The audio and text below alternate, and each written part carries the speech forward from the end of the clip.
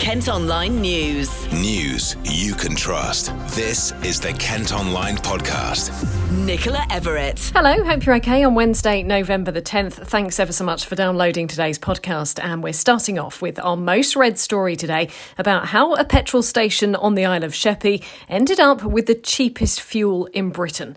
Rats had managed to chew through a data cable at the Tesco garage in Sheerness, leaving staff unable to change the big electronic price sign outside. It also meant the station in Bridge Road was unable to take contactless card payments, although customers could pay with cash or key in their credit card PIN. Well, our reporter John Nurden has been covering this story for us. So, John, what did bosses do when they realised they couldn't up the price then? Managers decided to go on selling fuel at the advertised prices of 134.9p a litre for unleaded and 136.9p for diesel, so as not to upset customers. According to the AA, the lowest unleaded in the UK was in Northern Ireland at 139.5p a litre. That's still 4.6p more expensive than in Sheerness. And the cheapest diesel, also in Northern Ireland, was 142.2p, which is a 5.3p difference. Now, just 3 miles away from Sheerness, at Morrison's in Queenborough, that supermarket was selling unleaded at 145.9p a litre and diesel at 149.4p. So based on those prices, a motorist with a 70-litre fuel tank would have saved £7.70 on unleaded and £8.70 on diesel if they had bought it at Tesco. Incredibly, I didn't see one post on social media mentioning the bargain prices, probably because no one wanted huge queues of motorists from the mainland using up all the island's fuel, or tipping off Tesco's big bosses. Alas, all good things must come to an end, and the forecourt was closed on Monday evening for what the supermarket refers to as technical issues. Thanks ever so much, John. So it is all now back to normal, but we're told this isn't the first time rats have plagued the supermarket, which is built next to a canal which was dug way back in 1863 to defend Sheerness dockyard from invaders. Now, rats were reported to have gnawed through concrete, would you believe, to reach the supermarket's food store many years ago. One islander has said they've long been a problem in the bushes and undergrowth near the moat, which adjoins the Tesco site. There have been previous attempts to eradicate them using baited traps, but the rodents are attracted by bread and other food left by people feeding the ducks and other birds there, as well as discarded fast food. Kent Online News. Next today, in a Dartford mum who lied about having terminal cancer to get more than £130,000 in insurance money has avoided being sent to prison. Gemma Goodwin forged medical documents and claims she'd been given just a year to live. The 38-year-old from Brent Way has been given a suspended sentence and a 6-month curfew. A man's died in hospital following a crash in Margate. 3 vehicles collided on North Down Road in the Cliftonville part of town yesterday afternoon. A man who tried to smuggle £2 million worth of heroin into the UK through Dover has been jailed for more than 6 years. 42-year-old Michael Sloan from Lancashire was travelling with his partner and 3 young children when the drugs were found in a hidden compartment in his camper van just before Christmas in 2019. Meantime, 3 men in their 40s and 50s have been arrested after police uncovered a cannabis factory in Thanet. Officers initially stopped a van for a faulty light near Folkestone on Sunday. They then found bin bags filled with the drugs. They also discovered more than 100 cannabis plants and growing equipment at a storage facility in Maidstone. The Health Secretary has today refused to rule out making COVID boosters compulsory if you want to go into a restaurant, bar or travel by train. Now, over in France at the moment, rules have been brought in for over 65s as part of the passes they were given when they were double jabbed. Well, Savid Javid says while it's not something that's being looked at right now, the situation could change. We know now that the vaccines do wane, and it is important that those vaccines, where it's necessary, those people get a top-up, and that's what the booster programme is about. But I think it's something that we have to keep under review. Well, lots of you have been asking on our socials recently and commenting on stories, why do we need a booster jab anyway? Wasn't it that 2 jabs would be enough? Well, Professor Martin Michaelis from the University of Kent has been on the lowdown on our Facebook Live and says that was a misconception. I think no expert ever said that you have 2 vaccines and then everything will be sorted out. To be fair, nobody knew whether the vaccines will be effective at all before we saw the results of the first clinical studies. And our immune system needs to be boosted all the time. So it's not unusual, it's not unexpected that a COVID vaccine, a coronavirus vaccine, doesn't give us a long-term protection, like, for example, measles. And let's get some reaction to the possible idea of restrictions. Perhaps you'll be due a booster in the new year at some point. How would you feel if you had to have it to go out for a meal, for example? We've been speaking to Dr. Jack Jacobs, who works at a surgery near Ashford. He's not convinced it's the right way to go. I'm not entirely convinced that has makes a significant difference, certainly to the early cohorts who kind of, I think, worry more about the direct health impacts. So I don't know, really. I prefer the government to be open and honest and transparent about why you should have it. It's to protect your health, it's to protect those around you, not to enable you to go on holiday. But that's just a personal opinion. I'm not sure that sort of stuff makes much difference. I just think, that we need to be honest and transparent, as has been indicated here, that the science is sometimes a little bit unclear. It's a new disease, it's a new vaccination program.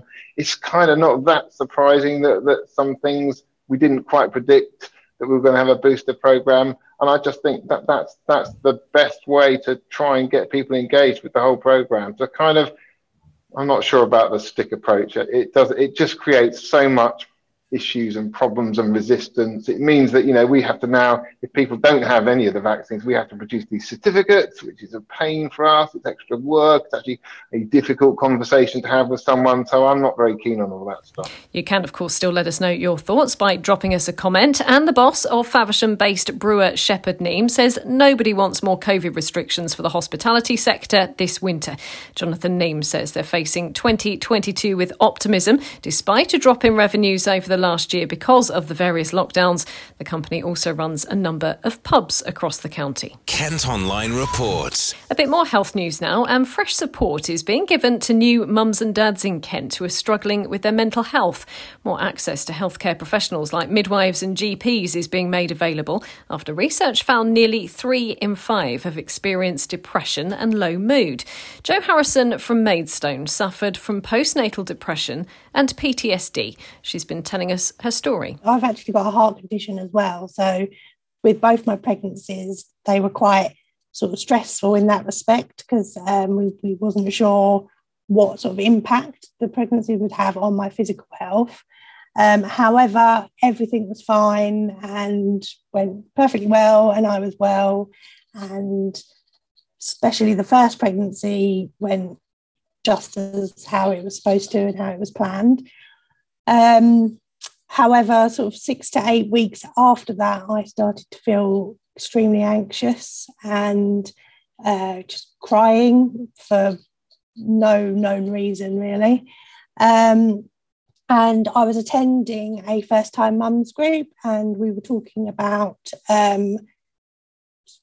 postnatal depression. And it was at that group that I thought, I think that's what I'm suffering with. So I told one of the health visitors, and they ran a different group for mums with postnatal depression at the time. And I attended that, and that peer support of other mums going through the same thing is invaluable, and it helped me to get through.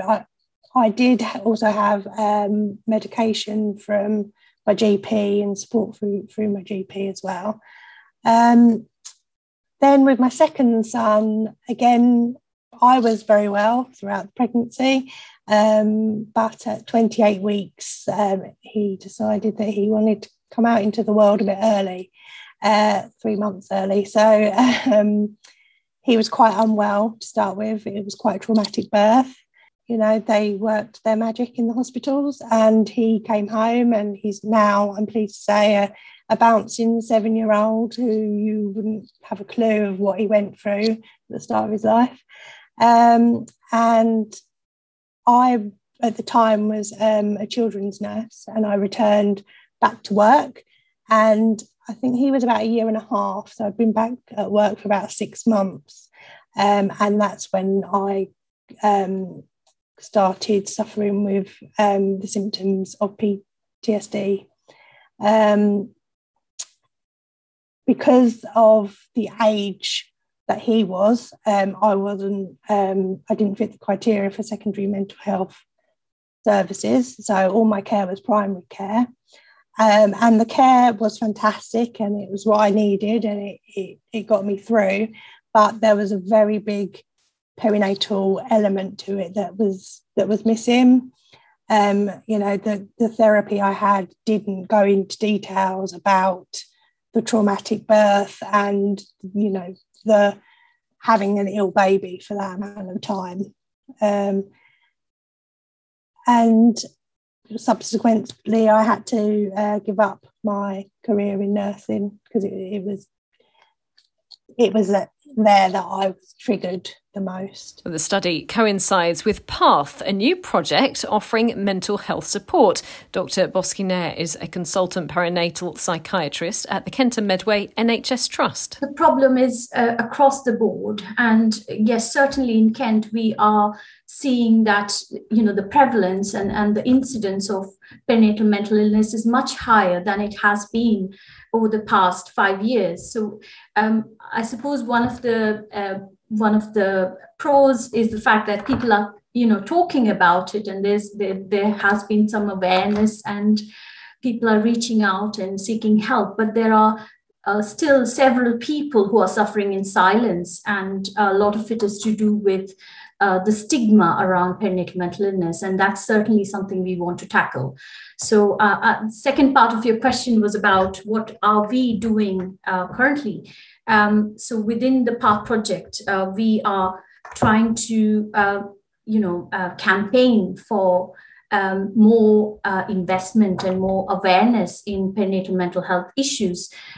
We are trying to create training which is very specific for healthcare professionals who are the frontline clinicians who come in contact with women and families with perinatal problems, and also develop packages of support that families can access, so they can feel a lot more prepared when it comes to entering and starting out their journey as a new parent. And what does that access look like exactly for a new mum and dad? At the moment, the access can be quite patchy. So when it comes to sort of awareness of perinatal mental health issues, there is variation across the country.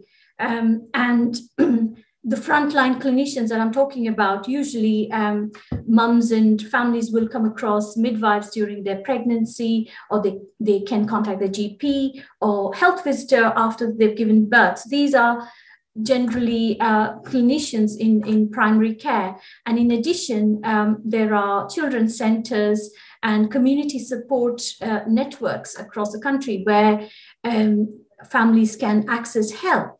But I think it's very important also to recognize that, there are several people, as I mentioned earlier, who are worried about asking for help. They might be fearful about the consequences, and they might worry about, the outcome, the impact it could have on their child. Several mums experience thoughts that can be quite frightening, and they can be quite difficult to disclose. And what we want to really convey is that the perinatal mental health problems are very common, and it is very important for women and families not to feel stigmatized and try and reach out for help. A woman's been arrested and cautioned after sending a Kent MP what's been described as vile emails glorifying the death of his colleague Sir David Amess. Gareth Johnson says she first contacted him 18 months ago and over time became more and more aggressive. The Dartford rep has warned the amount of abuse aimed at elected officials online could start to impact how they do their jobs. 2 men have appeared in court after 2 police officers were attacked in a car park in Maidstone. One of them had to be treated in hospital after they stopped to speak to a group in Medway Street on Saturday night. The suspects, who are both 24, were arrested in East Malling and charged with assault. They're due at Crown Court at a later date. Some residents in Whitstable are refusing to pay their Southern Water bills amid the ongoing sewage scandal. The company was fined £90 million earlier this year following a number of waste leaks on the Kent coast. Southern Water say they're working to reduce storm releases, and MPs have this week voted to bring in tougher restrictions. Young people in Gravesend say world leaders need to act more urgently to tackle climate change. As the COP26 summit continues in Glasgow, schools and local leaders are meeting for a conference at the Woodville Theatre. Ish has been chatting to George Duffett, who's chair of the Gravesham Youth Council. So today's conference is all about in relation to COP26. So we decided to hold it around this crucial time of when COP26 is happening, and it's for youth to come along. So we've invited about 2 or 3 young people from each Gravesham Borough Secondary School to attend this absolutely fabulous event, and we'll be discussing issues around climate change. It's happening from 2 till 5:30 p.m. And we'll also be discussing locally how Gravesham are dealing with climate change, so the net zero emissions aim and stuff. So yeah, it'll be really good. The young people from both Gravesham Youth Council and Gifted Young Generation, based also in Gravesend, we've come together to create this event to raise awareness mainly, and, tell other young people about it so they can take it back and, share with their friends, to make it just more of an awareness event, and also, to educate us on. I think that, many of us are feeling like, we're kind of running out of time, and we're doing all that we can, to stop us running out of time. I know our school, in particularly St George's, we've had an eco-ven machine put in, which is absolutely great. I think that's one step of actually making more of that recycling possible happening. But I think in general, just, try our best to stop it locally, because if all of us have the same mindset, then we'll get to where we want to go quickly. I think all of us just adopting the same mindset, I think that's key, because often I think to myself, cool, I've recycled that plastic bottle, but actually, all of these world leaders coming on private jets, or, coming, or, everyone taking a Range Rover to a 40-mile journey when actually they could take a train, I just think to myself, cool, that's actually just eliminated what I've just done there, so what's the point? And actually, I think that's what many of us are thinking. I think if we throw away that plastic bottle and recycle it, when actually, a private jet, jet's going through the air at the moment, which is releasing 10 times or 1,000 times more, and I think if all of us think like that, then we aren't going to get anywhere. When actually what we need to be thinking is, no, we can do this. And you're only 15, George, and it's an issue that we're told will affect generation upon generation. Do you worry a lot about the impact of climate change and what could happen to our planet, and growing up, and the potential impact it could have directly on you? Yeah, I mean, I do worry, and it is kind of a worry. It doesn't constantly, play on the back of my mind, but I do think, whenever I'm going to use water or cleaning my teeth, I just think, oh God, turn the tap off, or, turn the lights off, or, don't do this, or get a bus, instead of getting a taxi, or getting, your mum to drop you off, because then you think, actually, I'm smart. So I think just these little steps, where we can just, and again, adopting the same mindset, and I think that's great in what we need to achieve. We can do anything, if we just put our minds to it and, the effort in, and I'm a firm believer of that. So, I just think as long as we all just, try our best, then I think it can definitely happen. Well, the first draft of an agreement setting out how countries will cut emissions to avoid temperature rises above 1.5 degrees Celsius has been published. Boris Johnson's returned to COP26, urging nations to pull out all the stops to limit global warming. And a Kent house builder has said they'll exceed the government's environment targets for new homes. Esquire Developments say they'll reduce the amount of CO2 produced during construction and occupation by 50%. The new builds will feature more sustainable materials and new water management systems. Kent Online reports. Ahead of Remembrance Day tomorrow, we've been speaking to volunteers who've been back out selling poppies in Kent. Now, the Royal British Legion, as you'll understand, had to scale back the operation last year because of coronavirus, and because of that, donations took a hit. Well, Carl Lewis is the Poppy Appeal organiser for the charity in Tunbridge and says he's glad to be doing their traditional work again. It's absolutely brilliant to collect in person again, to see people, hear their stories, and actually just chat to people face to face, find out the reasons why they're supporting the British Legion, and literally every poppy counts this year, so it's really nice to see people coming out into the high street, going to our independent retailers and popping their money into the poppy tin and grabbing a poppy.